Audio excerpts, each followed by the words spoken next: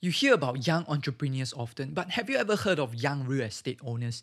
What made them different from us? How do they manage to do it? And is there a formula that can be replicated? If you're curious to know more about how to get there being a young property owner, stay tuned to this episode.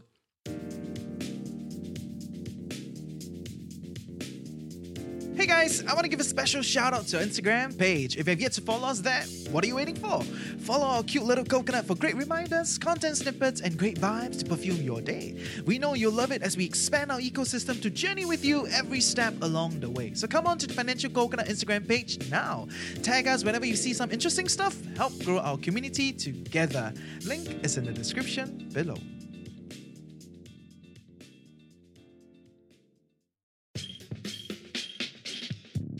Welcome back to another day on Coconut Avenue. Join us as we explore various property insights, investment strategies, and challenging property myths out there today. We'll be bringing on investors and experts in the game to share with us their insights and stories to better prepare us for our journey. Whether you're looking at your first property or building a bucket of gold through properties, there's something for you here. Ultimately, it's about helping you find your unique game plan. Today, we are joined by Robert, who is the co-founder of Boxeroo, a fast-growing merchandise printing company in Singapore. He's here to share with us his experiences in owning his first property in the UK in his early 20s. Can what he did in UK be replicated even in Singapore? Stay tuned to learn more. So Robert, you own 2 properties in the UK now. Can you take us through your property journey from the start? Yep, sure. Thanks again for having me here. I think it's quite interesting to share my journey, but also like to understand a bit more about the property game, especially for young people in Singapore. My journey actually starts way back. I've had the idea of buying property since I was a lot younger. It's probably because it's passed down from my parents, who always said one of the first things you need to have is a roof over your head, right? Yeah. So I thought, if everything goes bad, I'll need a place to live. Yes. Shelter is so important. So I've always had this idea in the back of my mind. So when I first started working, my first job out of university, worked in banking, and I was always like, okay, how do I buy a house? Like, how do I buy a property? So it's always been in the back of my mind. What age were you back then? I was 21. 21? 21. Okay. And it's a little bit difficult because the way the mortgage system works, and when you're 21, your first job out of university, you're not making much. Yeah. So in terms of getting a mortgage, it's very difficult. Yes. So yeah, when I went to the bank to get like a mortgage offer, it wasn't much. It's usually like 4 or 5 times the annual pay. Yes. And it didn't add up to much. So I had to wait a bit longer. Yeah. And then when I moved on from banking to fintech and I was making a bit more money, again, that was a struggle because London properties are super expensive. My salary, even times 5, was still was okay, but I needed a bigger deposit. Yeah. And to get together like 50 to 60,000 pounds was a little bit difficult at For that the down point. payment, 50, Yeah. 60,000. So it's usually about 10%. Yes. So that was a little bit difficult, and I was looking at a bunch of different schemes, whether I can do help to buy or shared ownership, and it was still difficult. So again, I still had to wait a bit longer. I started saving money for it, so I started putting together some money on the side where I could this pot was building up towards the house. Do you save, do you have a percentage to save every month? Not necessarily. I have on my banking app, we can create loads of different pots for different things. Yes. And you can, when your salary comes in, you can split that money into different pots. Yes. That's always helped. So that's what I generally tend to do. Have a target of hey, I need £10,000 or £20,000 to buy something, and I just start contributing it, and you can see the percentage of that being filled, and it just you gamify it, right? So it's you get so excited. Sometimes I'll just save a bit of money here, there, so I can put more towards this goal. Yes. So that always helps. But there isn't a fixed percentage every month? No. I don't know, because I think it's a little bit difficult because I like to live a comfortable life, but also need to save for bigger things. Yeah. And I can't save too much and not live a good life either. So you got to have a good balance. Yep. So I was saving, and then when I was at university, I saved a bunch because I was always working while I was at university. So all my maintenance money and everything I saved up. So when it came to like when I was 24 and I started like getting into my own business and I started saving a little bit more, I knew I was kind of ready to buy my first property. So when I first bought one, I was 25. Yeah. Bought one outside of London in a place called Milton Keynes. So where the price were a little bit cheaper, a little bit more affordable. So I got my first property like in the bag. So it was a 3-bedroom semi-detached house in Milton Keynes. How far is it from London? by It's probably public like an transport? hour. Public transport, yeah, probably like an hour. Like just an hour, slightly okay. further out. Yeah. So that was pretty good. It was like, okay, now I have something to work with. But why do you choose that place? Because I was living there and working there as well. The business was out of there. So I was like, Okay. you know what, since I'm going to be here, and the UK property market is pretty liquid. You can sell and buy pretty quickly. Yeah, you At know least the at area. Yeah. So bought one there. And then I moved back to London 2 years later. Yeah. So I made a bit of capital appreciation on that. Yeah. Sold that house. You And sold then that house. bought one in London, in Wembley, where I moved to. But throughout that 2 years, did you rent that semi-detached out? Or? No, I mean, I lived in it. Oh, you lived and in then I rented the other 2 rooms out. Okay. So in reality, you live basically for free. For free, isn't 'cause it? they are Yeah, paying for your yeah, mortgage. exactly. And I that's see. the bit that people need to crack. Yeah. I didn't. The reason I bought the place there is because I didn't feel like, why am I living in someone's house and paying the mortgage for them? Yes. So I was like, okay, maybe I can push myself harder to try and buy one. Yeah. And of course, my parents supported me to get one too. Yes. Got one, and then you feel like, okay, this can work. 'Cause the revenue you get from it pretty much covers the mortgage and the Yeah. bills you live. Do you for have free. like extra income as well from the renting of 2 rooms? No, I think it's just about because the rental market in that area in Milton Yeah. Keynes wasn't as huge as London, so it kind of covers all the bills. Yeah. But then when I moved to London, that was a totally different game. Okay. Can Yeah, you yeah, bring us yeah. through that? So I moved back to Wembley where I grew up, Yeah. and I was looking at a couple of the new builds there. There's a lot of new builds. Mm. So there's one that I was interested in, went and saw a bunch. And then this specific one was like, it was at a weird kind of phase in terms of the prices. It was fluctuating up and down. It was the show like flat, the show flat, right? So I had all the furniture and everything kitted Yes. out. And it was one of the last ones to go. Yeah. So I was like, hey, like this is the last property to go on your sales like list. Like, let's negotiate here. Let's Yeah. try and bring the price down. Yeah. Can you throw this in here? Like, that's the best thing, right? People assume sometimes that you can't negotiate when it comes to like new builds or with developers. Yeah. Actually, you can. Mm. It really depends on your negotiation skills. So Yeah. at the end of it, I managed to get like all the furniture that was in there, so I didn't have to buy anything new. It was like really nicely kitted out. And then I've also got them to pay like my stamp duty and my like lawyer's fees as well, my conveyance fees. Wow, that's So I was amazing. like, this is a pretty good deal, but That's like good you deal. got to negotiate super hard to get Yes. these things. So I think the takeaway from that is like, as much as possible, negotiate. Don't be shy to ask questions. Yeah. Because if you don't ask, you don't get, right? So, Yeah. So you took the profits from the first yeah. house and then you bought the second Yeah, so I house. sold the first one, took the profits from that. I also saved up a little bit more because London house prices are ridiculous now, Yeah. right? So, and then to make up for that, and then like my friends and family kind of helped me out with, Yes. with a little bit of cash. Yeah. Just a question: when you buy a house in UK, do you have a minimum occupation period? Because for Singapore, if you sell the house within 1 to 3 years, you Yeah. have to pay an extra seller stamp duty. Really? Yeah. Yeah, no, not in the UK. So you can could sell it whenever. flip it like whenever. Okay. Whenever. Yeah, that's different. Yeah, so then bought that, and then I was living there for like pretty much 2 years Yeah. till I moved to Singapore. And in between, I was like, this is a super nice house, but I was traveling quite a bit as well. Like Yes. during the summer, I'll be traveling, Yeah. and the house wasn't being used or like it's just been empty. Yeah. So I was like, well, I live in Wembley where there's a lot of events, there's a lot of Yeah. football games. A lot of football games. Yeah, so I was like, one night I had this crazy idea. It's like, okay, why don't I put this on Airbnb? Okay. And this just changed everything. Yeah. For the next 1 year, it just changed everything because put it up Airbnb. I just used the photos that the marketing of the company that sold it to me. For the like show flat. the show flat photos that are already on the website. You can find them on Yeah. AIM. Like, you just Google it. Yeah. Downloaded like the high quality images. Yes. And the flat did look exactly the same. Like, Yeah. I kept it up to that standard. So put it up and then woke up and I had like loads of people who wanted to book it. Wow. And I was like, okay, this is Turning out good. This is good.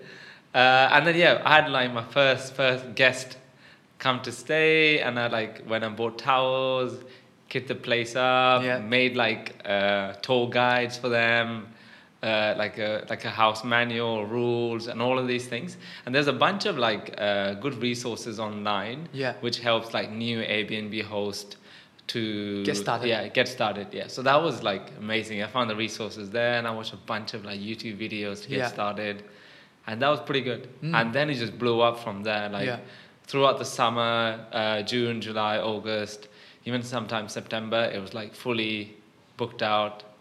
And I was like, I wasn't even. You're traveling? Yeah, I was traveling. For the first 1 or 2 months, I was like managing everything and Yeah. like doing the cleaning, buying supplies, going and changing the sheets and washing up. So that was fun, but like after a while, it gets super tiring. Yeah. So I had to get someone to step in to Yeah. do that. I see. And then once I got the system running, then I was just traveling most of the time Yeah. while this flat makes money for you, you know. So the renter from the Airbnb pays your mortgage. Yeah, Pays I for mean, the it's management ridiculous. fees and- So we used to get anywhere between like 150 to sometimes like 300 pounds a night. Wow. So it's like it really depends. During the summer times, it's peak season, right? Yeah. There's a lot of people, and you're pretty much guaranteed to be like booked up, and it definitely covers like the mortgage and the management fee. Can I ask, for this unit, what's the price that you paid for ballpark around? This was like 450,000 pounds. 450,000. Yeah. So your down payment was around 45 grand? Yeah, 10%, something like yeah. that. Yeah, something like that, which is not so bad. Yeah. Yeah, but this is in zone 4 in London, right? I don't know the zones. So zone 1 is like central London, Yeah. 2, 3, and then 4. It Oh, goes up to okay. like 7. Yeah. Yeah. But as long as it's rented out, It's it rented doesn't out, it's matter fine. which zone Exactly, is it. exactly. It's making you money. Yeah. Yeah. And then from then on, did you think of buying the next property so you can replicate the same model as well? Yeah, so I think I've always, I was like, so what's next from here? Yeah. Like, and then a couple of other properties came up Yes. in the market. I was keeping an eye out, and Yeah. there's like, there's a few properties in top of like shops. Yeah. So we have the shops at the bottom and flats at the top. Yeah. And that's how I got the second one. Yes. Just out in the market through like introductions. I was like, speaking to a lot of people, like what's out in the market? Is anyone looking to like sell or rent out? Because in the area we were living in, like in Wembley Stadium area, there was a lot of rental properties. But we moved further out, like 10 minutes walk from there. Yeah. There wasn't a lot going on. And it was still quite a new kind of thing, like for people to do Airbnbs. So then I got my second one, again, like kitted it out. It was Yeah. like pretty much empty. And I had so much fun doing this one because my first one, like we had everything from all the furniture was already there. But this Yes. one was completely empty. Oh. I'll show you some photos. Like Okay. went from buying like the beds, the sofas, and like I was on like a tight budget. I was like, well, this is people. I need to buy nice stuff, Yes. but it's gonna be used. It's gonna like wear out and stuff. So Yeah. let's try and be clever and see if I can do it in a budget. So actually, like I said, okay, maybe I'll stick to a budget of like £1,000. Yeah. Which is like nothing when you try and do it, and that you can't even get like a bed Yeah. for that much, right? So you got to be a bit more creative about like Facebook marketplaces. You can look at Gumtree. Gumtree is a bit like Carousel here. Yeah. So people are selling their secondhand stuff. People are looking to get rid of stuff. So I literally hired you can hire a van on an app there as well. So you just pick up a van, message a few people, find the things you need, and go around. It's just so much fun. You just Yeah. go and negotiate, get things, starts building up. The whole process. The whole process. Yeah. Yeah, it was fun. And then so many trips down to IKEA. And yeah, like once you have a vision of what you want the place to look like, Yeah. and then you choose the color scheme, and then you just buy things secondhand. You don't always have to buy the brand new. Yeah. Because it doesn't make sense. Because it's going to wear and tear if you rent it out anyway. Yeah. And sometimes you'll be so surprised. There's a lot of nice stuff available on secondhand. Some people just want to give it away for free and stuff. So. There's also nice stuff available for new launches, like what you said. Yeah. So that was my second one, and loved it. Like, those properties were making pretty decent amount of money. Yeah. But the only problem is, like, in March of this year, it kind of all... COVID. Yeah, it just completely crashed. Yeah. Overnight, started losing thousands and thousands of like bookings. There were just people cancelling, messaging in. Yeah. I think it's a huge panic from Airbnb as well on cancellation fees, refunds, and then overnight you just see it go down completely. Yeah. Which is which sucks. Of course, but it sucks. That's the nature. Then you've got to move quickly to figure out what's next, because you've got mortgage payments, you've got bills. Yeah, You and you're in can't Singapore. I'm in Singapore, and it's like super difficult to do. So then luckily I found a friend of mine who runs an estate agency. Yeah. Who's took those back and put it on a long-term rental for now. So I've got it out for a year. I'll see how things go at the end of like March, April time, see if it starts picking up again. Once the tourism returns. Yes. Yeah, or even domestic travel returns, Yeah. then we're good to go back on it.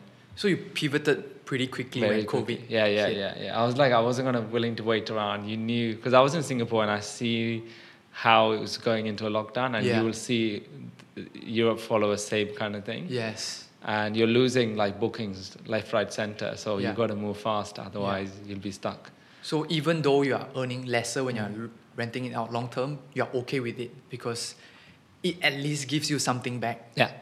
So I think you lose about, I would say about 30%. 30%. Compared to short-term Airbnb. Yeah. But at least, you're not getting your own money for the mortgage. Yeah. You're You're covered, everything's still, and you get a little bit of extra income, and it's fine for now. It's not optimal, but it's fine for now. Yeah. But once things get back, then I would definitely want to go back to listing it. Yeah. So let's say if everything goes back to pre-COVID, do you think your system of doing things like you buy and then you lease can be replicated through different properties?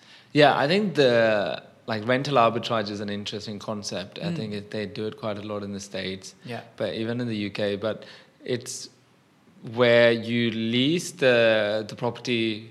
So you lease it from a landlord. You go to a landlord and be like, hey, this is what I'm intending. You got to be really upfront about it. This is what I'm planning to do. Are you okay with that? Yeah. I'll pay up rental up front. Yeah. And I'll ensure there's no issues with the property, and it'll be given back to you in the same state, if not better. Yeah. And I'll spend money on revamping the place up. So you rent it out from them, or you lease it from them on a long-term lease, 20, 25 years, however you want, right? Yeah. And then you set it up on an Airbnb setup, but there's a bunch of other platforms. There's Booking.com, there's HomeAway. Set it up on a platform like that, and then it definitely works. Yeah. Or if those things don't work, you also need to make sure that if those things don't work and if something goes wrong with the rental side, in terms of short-term rental, you're always covered on the long-term. So you've got to be a bit wary. So at least this is a good backup. You'll still cover, and you're still making a little bit of money that you spend. So you're saying this lease-to-lease model can work? It can work, yeah. So on top of you buying the property itself outright, maybe, if you have lesser cash, you can also employ the lease-to-lease model. Yeah. But then you have to look out for all the downsides. What if another COVID hits? How are you covered for the long-term rent? Yeah. And then your landlord pulls out, or if there's there's a bunch of issues. You got to see about control, but that's probably one of the best things to do, is because if you don't have that much money, you can't afford to buy a house. You can, if you want to get into the property game, this is always a good way to look at it. Yeah. Because you save on a down payment. Yeah. I think this method can also be employed in Singapore, lease to lease. Because we have a lot of laws regarding buying and selling property. Yeah. But leasing, you can lease a lot, man.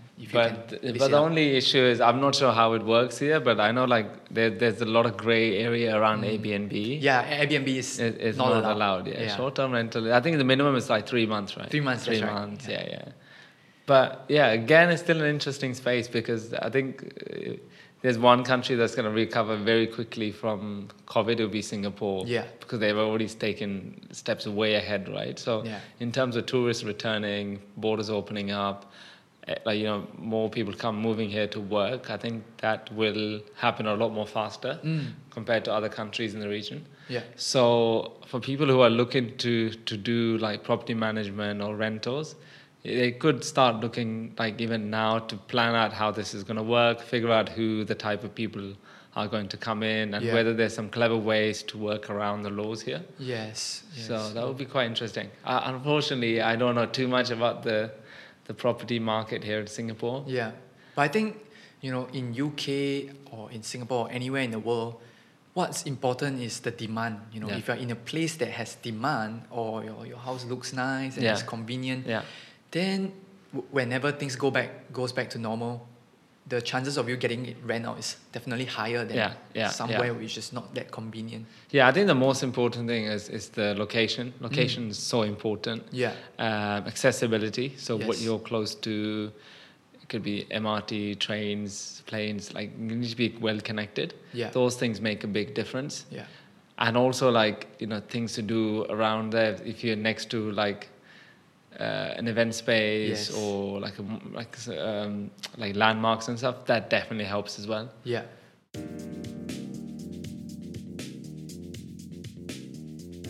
Hey Coconuts, if you're someone who wants to learn how to pick stocks to make passive income, this is for you. The Fifth Person has created a dividend investing program that teaches you how to invest for income while avoiding the companies that will go bankrupt. Thousands of people have already taken their program and are getting between 8 to 12% each year. They've just opened up a whole new intake, and if you sign up through us, you'll be getting access to our members back end too, which is focused on the very thing you're interested in, investing.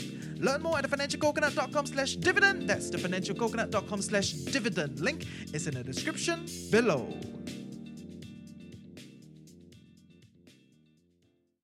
So on top of accessibility, location, are there any other factors you look out for in buying your property? Or I think a couple of things you can look at. I think with now there's a lot of data on properties, a lot more data available and readily available and easily accessible than before. So looking at trends of house prices, how long it's been on the market, how much it was rented out for, how much it was sold for previously, those things make a big difference. Yeah. And also another thing to look at is the government plans for that area. Yeah. So are there any new MRTs coming up? Are they building more properties in the on the good side, more connections, bus stops, trains, connectivity. So all that kind of transformations in that area is a good thing. On the other side, you also need to look out for other buildings, because if you're buying things in new builds, if there's an area of development, there are going to be a lot of buildings in that area. Yeah. So is there going to be a lot of construction work? But also, is that if there's too many new builds in the same area, is that going to change the supply? Yeah, supply. It might be way too much supply. Is that going to change the price? So there's a couple of things you should be looking out for when you're making these decisions. Yeah. It's not that straightforward. It's not, no. Yeah. But then if you have done the right homework, then you can look out for the... And the best thing is to speak to people. If you have friends who are estate agents or been in the property market for a while, very knowledgeable to speak to. Going back to your UK properties, you let a manager manage that properties. So how do you find it? Since I moved to Singapore, I was left. I didn't have many choices. I have to find someone that's going to look after the place, manage it for me, and get things done. And that works well because I've known this friend for a long time. It's someone I trust. Yes. And they're not going to do anything dodgy, and they know that they'll look after your place because it's my home, right? So whoever's living there has got to make sure that they look after it and not trash it. Yeah. And then it can be quite expensive as well, right? People to manage your properties for you. So you've got to get a good balance. At least with this person, I get a good deal. Yeah. It's all taken care of and I don't need to worry about anything. Yeah. So that's the thing you need to look out for: the fees, exactly what they'll deliver, and also there's any bits of handy. There's always going to be upkeeping work that needs to be done, right? So you need to bear in mind you have someone that you trust that's actually going to get the work done and bill you accordingly. Yeah. But I think that, even if you get someone you trust to manage your properties, Yeah. there are going to be stories, there are going to be different ways of how people are going to make use of your property. Do you have any Yeah. crazy stories to share about Yeah. your Airbnb journey? Yeah, I had a bunch of like crazy parties. Yeah. Not personally, but I mean, of course, I personally had a few, but my guests had a couple of people that were like throwing crazy house parties Yeah. when it was clearly said on the listing, no Yes. parties or events are allowed. Yeah. But people just don't care. So I Yeah. come back home and it's trash. Then you take photos and report it to Airbnb. Yeah. And it's not a nice thing to deal with, but it comes as part and parcel of Airbnb hosting. Yeah. But it's seldom, it's not often, right? No, it's once in a while. Yeah. I try and like whenever someone requests a booking, you look at their profile. Yes. And try and make a good judgment on whether they're going to be doing that. And if you feel like they are going to be having a party, Yeah. and sometimes people tell you up front, Yeah. you just let them know like this is not allowed. Not because I don't want you guys to have a good time. It's just because you live in a residential area. Yeah. And it's just not allowed for you to do so. Yes. So that sucks. I've had a couple of things broken here and there, but Yeah. nothing major, touch wood. Okay. Yeah. And I haven't had anything too crazy. Nothing too crazy. Just bits and bobs of like paint come off, and you Yeah. get that done quickly. Okay. Glass is broken in. Yeah. You just get those are replaceable stuff. So I haven't had really crazy ones. Was there any security was called maybe once? But that's about it. Yeah. That's about it. Oh, yeah. But yeah, you do meet a lot of interesting people. Because normally I like to like greet the guest, bring Bio. them up, Yeah. and show them around. Yeah. And you meet a lot of interesting people. So, knowing what you know right now, Yeah. if you can go back to when you were 24, Yeah. will you change anything? Will you change your game plan in properties? I would say only thing is probably have a bit more of a structured way. If I knew that like Airbnb was going to be was so big. And, Yeah. I mean, if COVID didn't exist and Yes. Airbnb was going to be the big thing, I would have Yeah. started much earlier. Yeah. So renting it out and I had a plan. This is what I was going to do. Yeah. Have a more structured way of like buying one, saving up here, remortgaging it, and getting a next one. Yeah. So I would have had a more of a structured thing, and I did. I feel like I knew I wanted to buy a house, but I didn't have a structured way of growing that empire. Yeah. Like growing that portfolio of properties. Yeah. So yeah, that's what I'll do differently, I think. So you will expedite the whole process. Yeah. I see. And think like, okay, make the system more towards like making rental cash. Yeah. That's what I'll try and do. Yeah. Yeah. And So- just squeeze all the juice out before COVID. Yeah, exactly. And during COVID, there was like a couple of bookings, but we were like, I was pretty scared to rent it out to anyone. You just don't know, right? Yeah, you just don't know. I saw a picture, a few months back. The cases were going up in UK, and people were just going to the beach, and they were so close. They were just in close proximity. Yeah. Without They don't- masks. Yeah, people at the pubs, parks, is having a good time. Yeah, It's crazy. We live in a very different world to them. we live in a Yeah. very safe place. Yeah. Yeah. Yeah, I think the reality is different, but hopefully things get better there. Yeah, I hope so. So, Robert, Yeah. but in Singapore, it's a bit different because, we stay with our parents mostly until we get married because properties are expensive here. Yeah. And then we have to pay a big down payment. And if we go for public housing, we can only buy it if we are engaged or married because the government encourages us to get married. Yeah. And if you are single or if you are gay, then Yeah. you can only buy it when you are 35 years old. So subsidized housing only when you're 35 years old. Unless you have saved up a lot, then you can go into private property at any age you want, whether you are married or not. Yeah. And I think it's about 25% down payment. Wow. Okay. And we can only borrow much lesser than in the UK. Wow. Yeah, so in Singapore, I think it's harder to get a property to do that than in the UK. Right. But it's not right. impossible Yeah. because, like what you mentioned, we can lease a long term Yeah. and then lease it out again. So the law says at least 3 months. So, our shortest Airbnb is 3 months. 3 months. But Yeah, you can't call it yeah, Airbnb, yeah. you just rent out short term.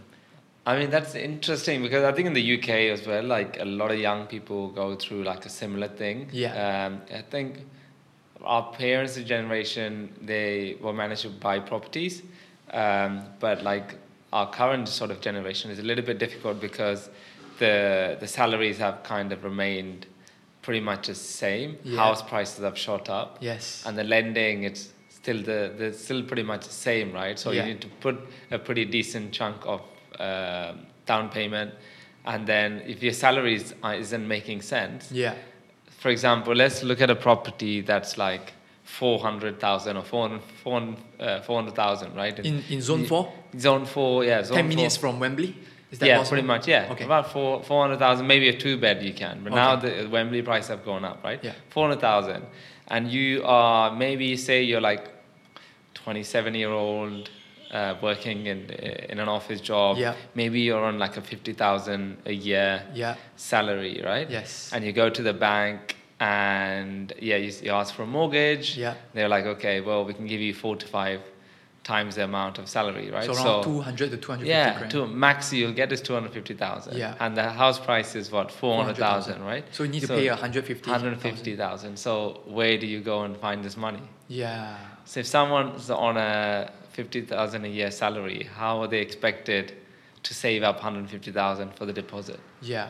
So that's the tricky part, and some people are more, some people earn more, some people earn less. Yes. Some people like partner up, like so if they are going to get married or are married already, the couples buy the places together because Yeah. then you got 50,000 salary a year, your spouse has another 50,000, then Yeah. it's possible to buy a house together. Yeah. Then will they, borrow you 400,000 then? Yeah. Because you have 100,000. Yeah. Okay. So then Works you that bring way. it together. Okay, so you can buy a bigger Your one. joint mortgage. Yeah. Yeah. Now you have a bit more thing to play with, and a lot of my friends do that. Yeah. So that's an interesting way to do it. But also in the UK, we have a bunch of government schemes. So we don't necessarily have like HDBs as Yes. such and like subsidized housing, but we have more things like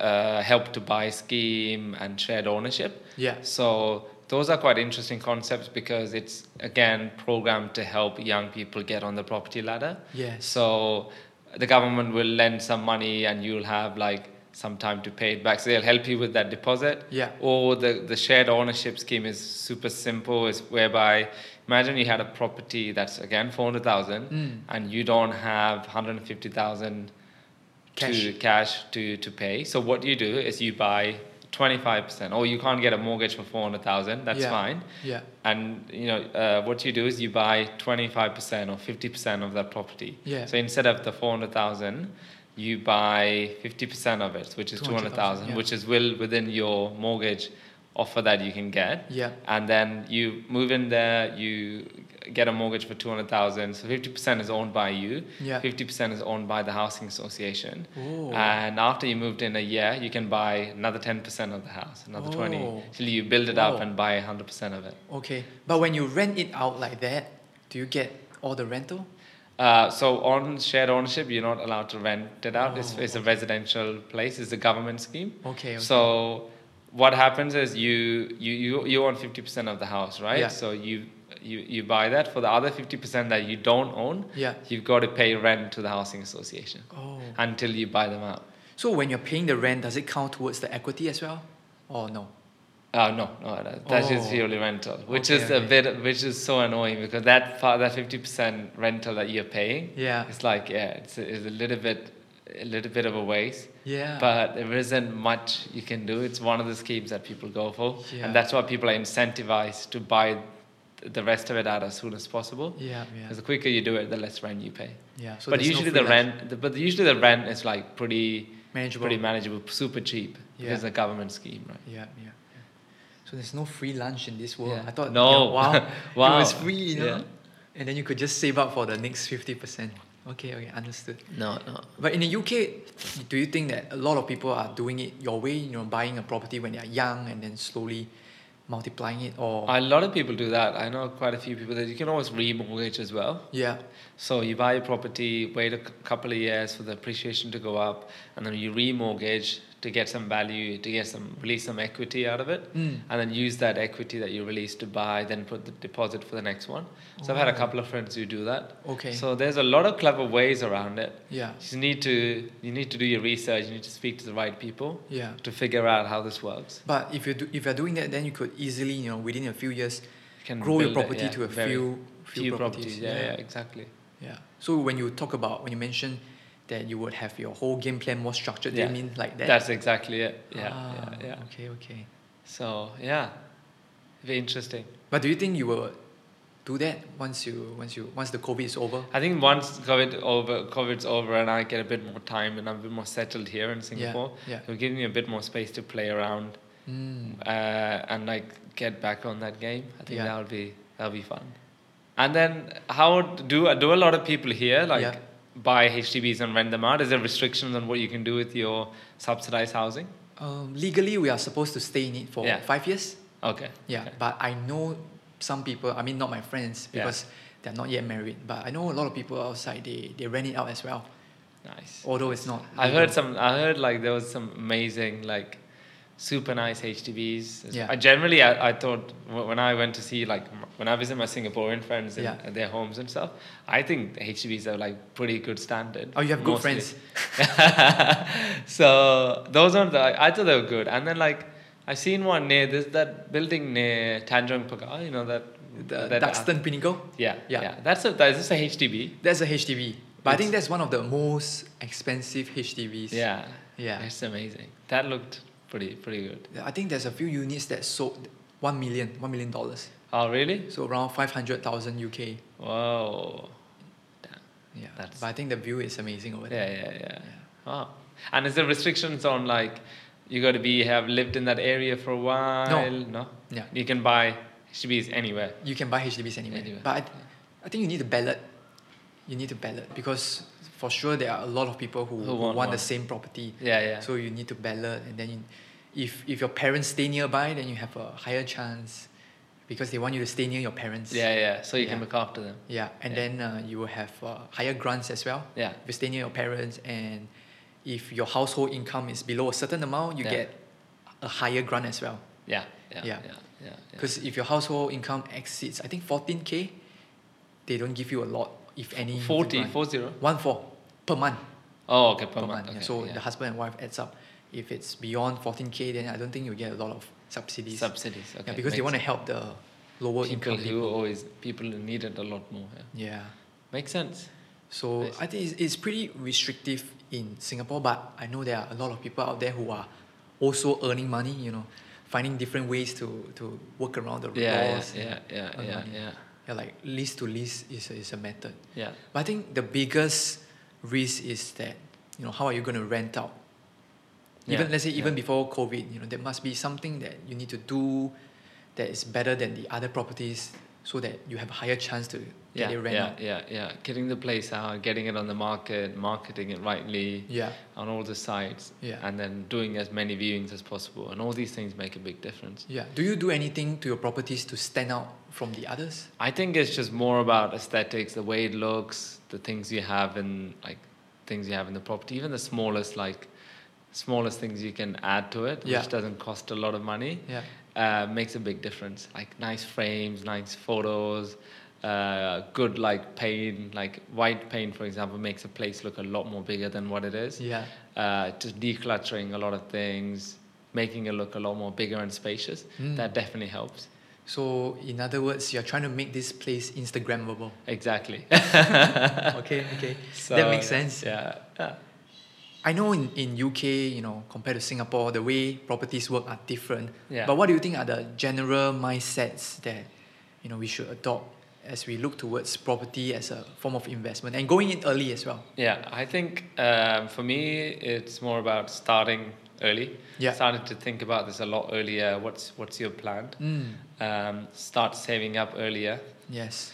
And actually understanding it, might be as soon as you get into your first job and you want to buy a place.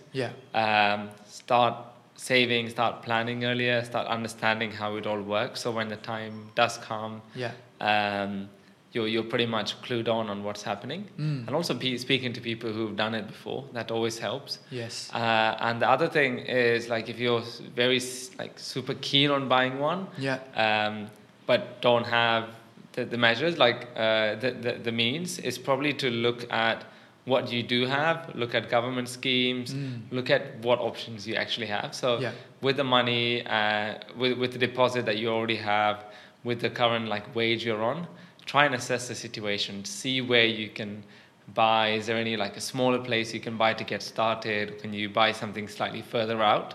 So those are always good ways to get started, is when you have a mindset of like, yes, I want to get something pretty soon, I want to get started, I want to be on the property ladder. It's getting yourself like set on it, and you're working towards that, and you're figuring things out, you're doing your research, you're calling around, and everything will kind of fall into place. I think starting out and getting going is the hardest part. That's where people fail, because people leave it till too late, or people assume that it's difficult, or people assume it's impossible. It's not. It's not. So you're just a normal UK person who has done it. Yeah, exactly. So it's just about wanting it. And then putting in the work to get that. I think the savings part, because it might take years. I think that's something that people forget, or they run out of the determination to save up more. But like what you said, after saving for a few years and then you keep doing your research, something good will happen. After that. Exactly. Okay, understood. There are some similarities between what you said and Singapore properties that I think the audience can learn from. So I think it's really interesting to hear your story, from the UK side, because you can Airbnb and all these things. So I'm pretty sure they have something to learn from. That'll be interesting. So, thank you for your time, Robert. No worries. Thanks a lot. Hey, thanks for taking time to tune in. I hope you've learned a little bit more about property investing today. If you feel like you have benefited from this podcast, do share this with your loved ones, and also do follow us on all our socials and join our community Telegram group and tell us what you're interested to know about next. Everything is in the description below. Have a great day ahead, guys, and always remember, when we are better prepared, the next opportunity is just around the corner. See you next week. So Robert bought one property first, and he builds up the cash flow so he can purchase another one in a good area. Even with COVID, he still managed to rent it out long term. So of course you say that that's possible in the UK because the property prices are better compared to Singapore, with all the taxes that we have. How to replicate that in Singapore? But if you look closely, if you look carefully in our market, you realize that there are companies employing the rent-to-rent model. You don't need to own a single thing at all. You don't need to pay the taxes of owning properties. You don't need to pay the huge amounts of down payment. You look at companies like Hamlet, look at companies like Cove. They rent properties long-term and sublet it at profitable prices. Of course, the risk that they have to swallow is the upfront cost if these properties can't be rented out.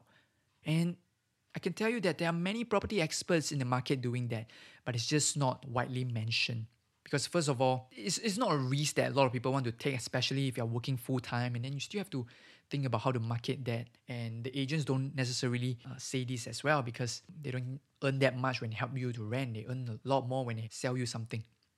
But I was thinking, if you ever find a good unit for a very good deal, why not rent it down long-term, market it well, find an agent that's willing to help you do that, and sublet it, just like what Cove and Hamlet are doing. When I was interviewing Robert, I was at his place. He rented it from Cove. So we were talking about this idea as well. I've even heard of cases whereby a person rents the whole unit down, lives in the biggest room, and sublets the other rooms. And in the end, they didn't even need to pay the rent because the property from the subletting has covered the cost. So if you're thinking of ways to make some profit without owning stuff, or if you're thinking of staying on your own, you could probably dig deeper into this idea. It might just work for you. But always, you got to keep in mind the risk that you're going to take. But if you're okay with taking that risk and you know how to mitigate that, then I say, why not?